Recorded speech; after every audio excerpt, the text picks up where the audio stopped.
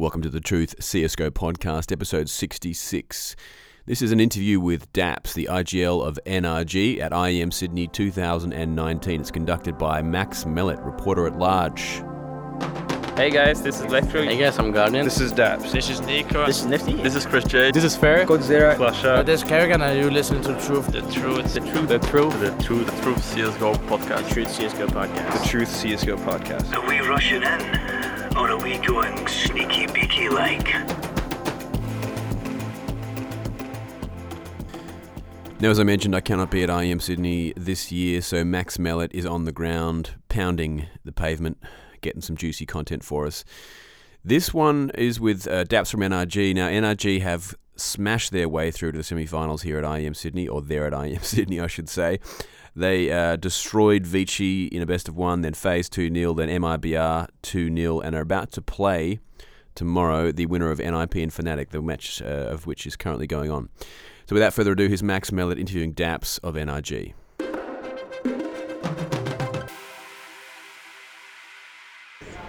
So the thing I'm sort of most interested about with NRG is how Tarek has come into the team, and he's a very different player to what Fugly was, at least in like his style and the way he approaches the game. And so from your perspective as an IGL, how has Tarek sort of moved things around, especially on T side, because he's obviously a way more aggressive player than what Fugly was, more confident, sort of pushing forward and taking those early duels. I think has the highest like opening kill attempt percentage or something for you at this event, for your team. Yeah. So talk a little bit about that.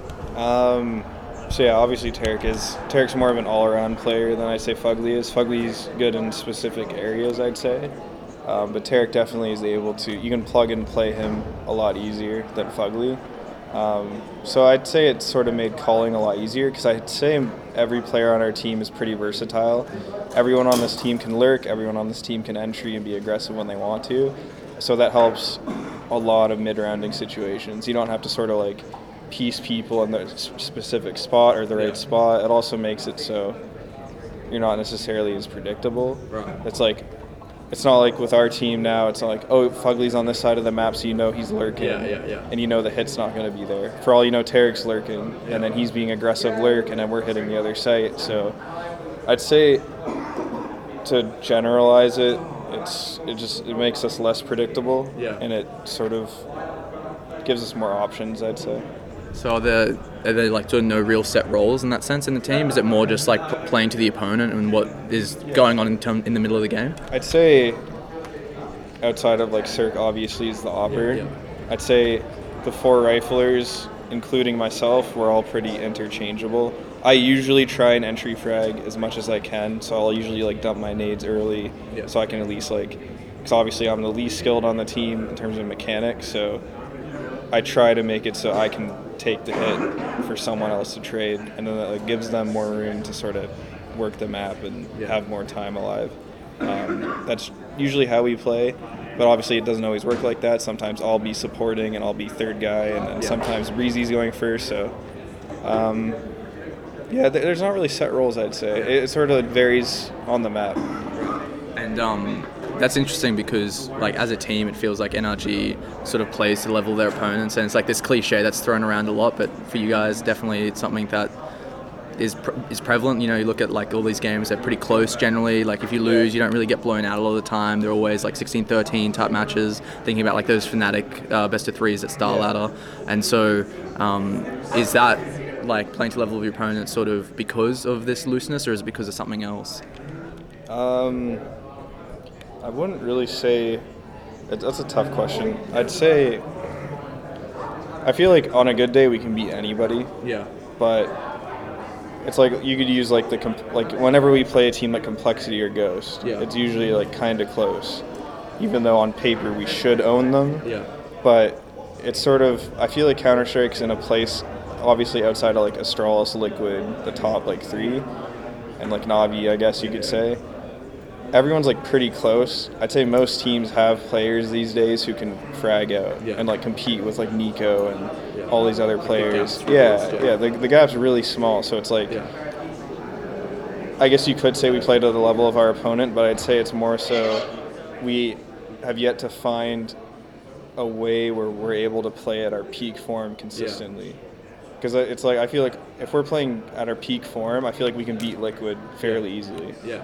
And I'm not like trying to shit talk them, but like I feel like we play better than they do on some maps, and it's just sort of like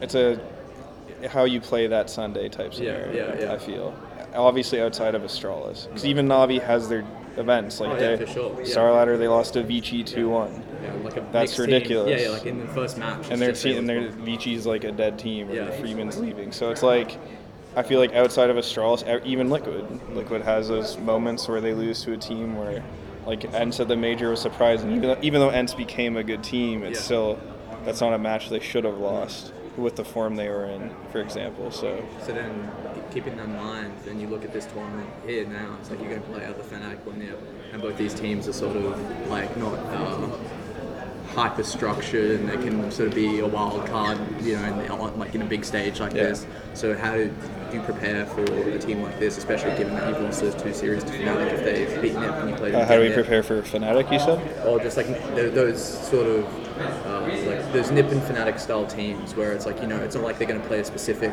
way. No, yeah, those.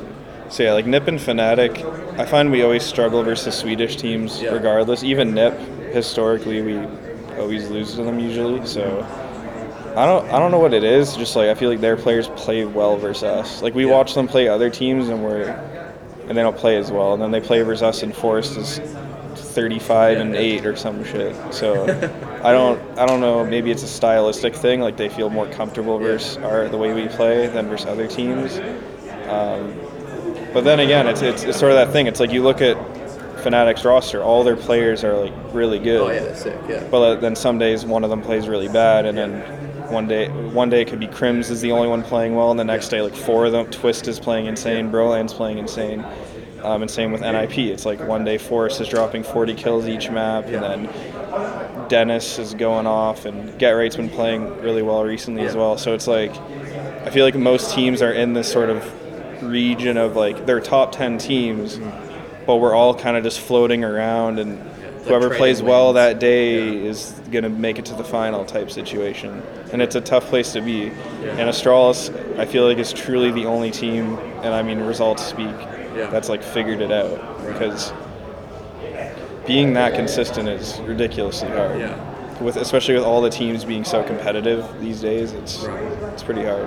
And last question, just because I find this sort of like strain of conversation super interesting, is that because you think like there's just more players playing full time now, and there's just way more resources behind people to play CS at a professional level? So just like across the board, there's just like there's more competition, so players are going to rise to that competition, and that means like I what I'm trying to get at is like how do you like rise in that pack of sharks, you know, like if everyone's like playing full time, there's nothing really that separates them, unless you have like Nico on your team or just some absolutely insane fragger. There's nothing that really separates it except for like styles and teamwork and stuff. So how do you rise in this pack of really closely contested teams?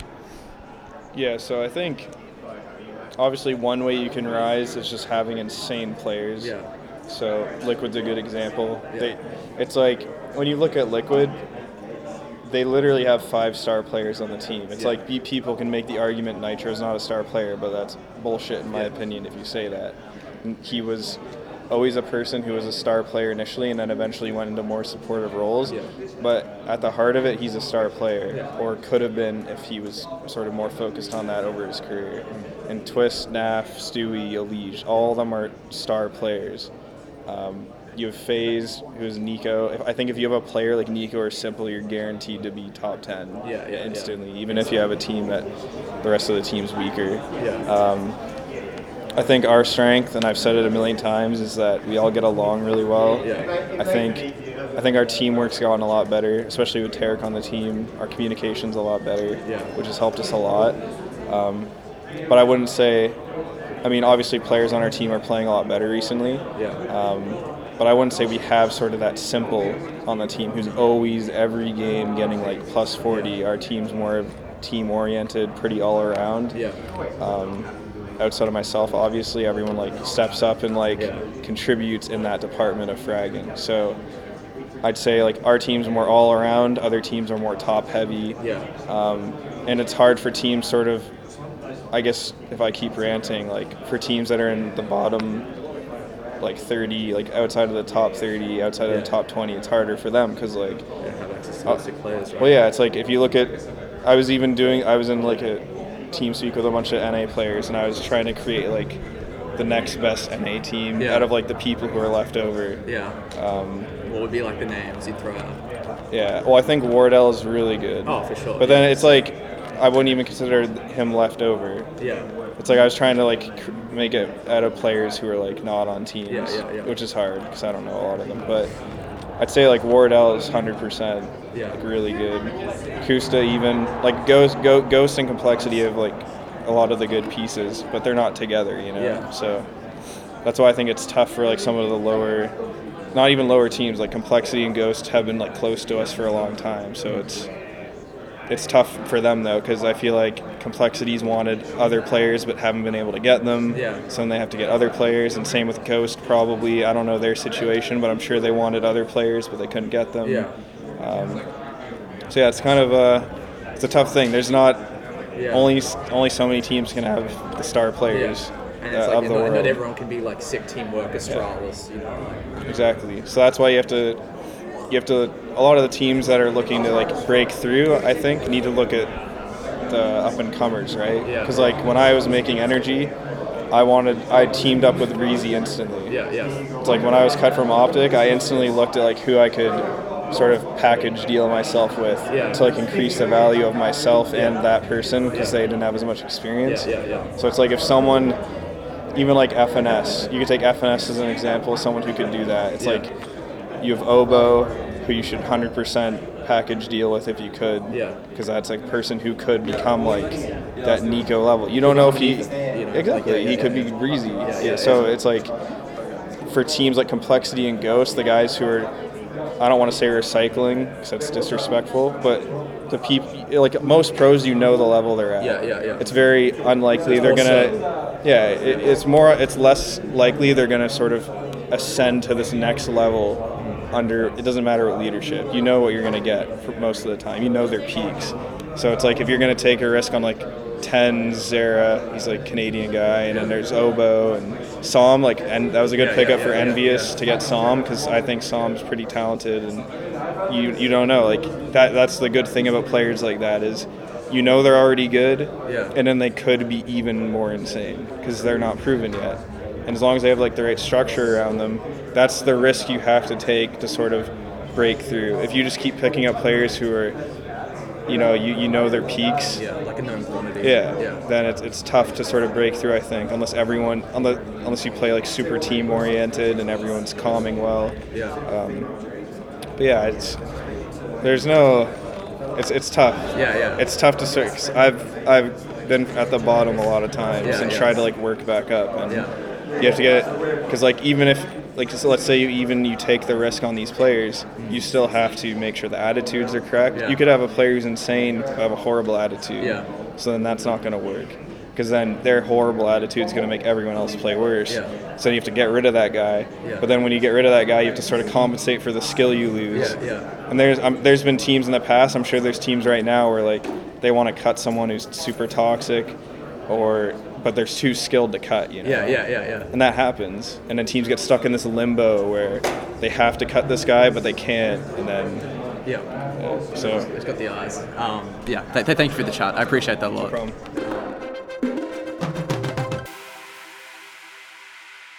I did mention I've done this interview with Schneider.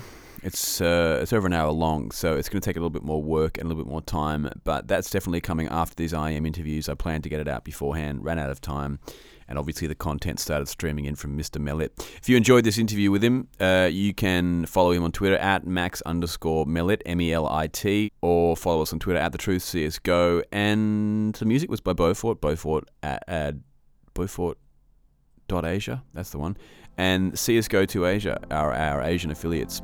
So until the next episode, please enjoy the game and enjoy IEM Sydney.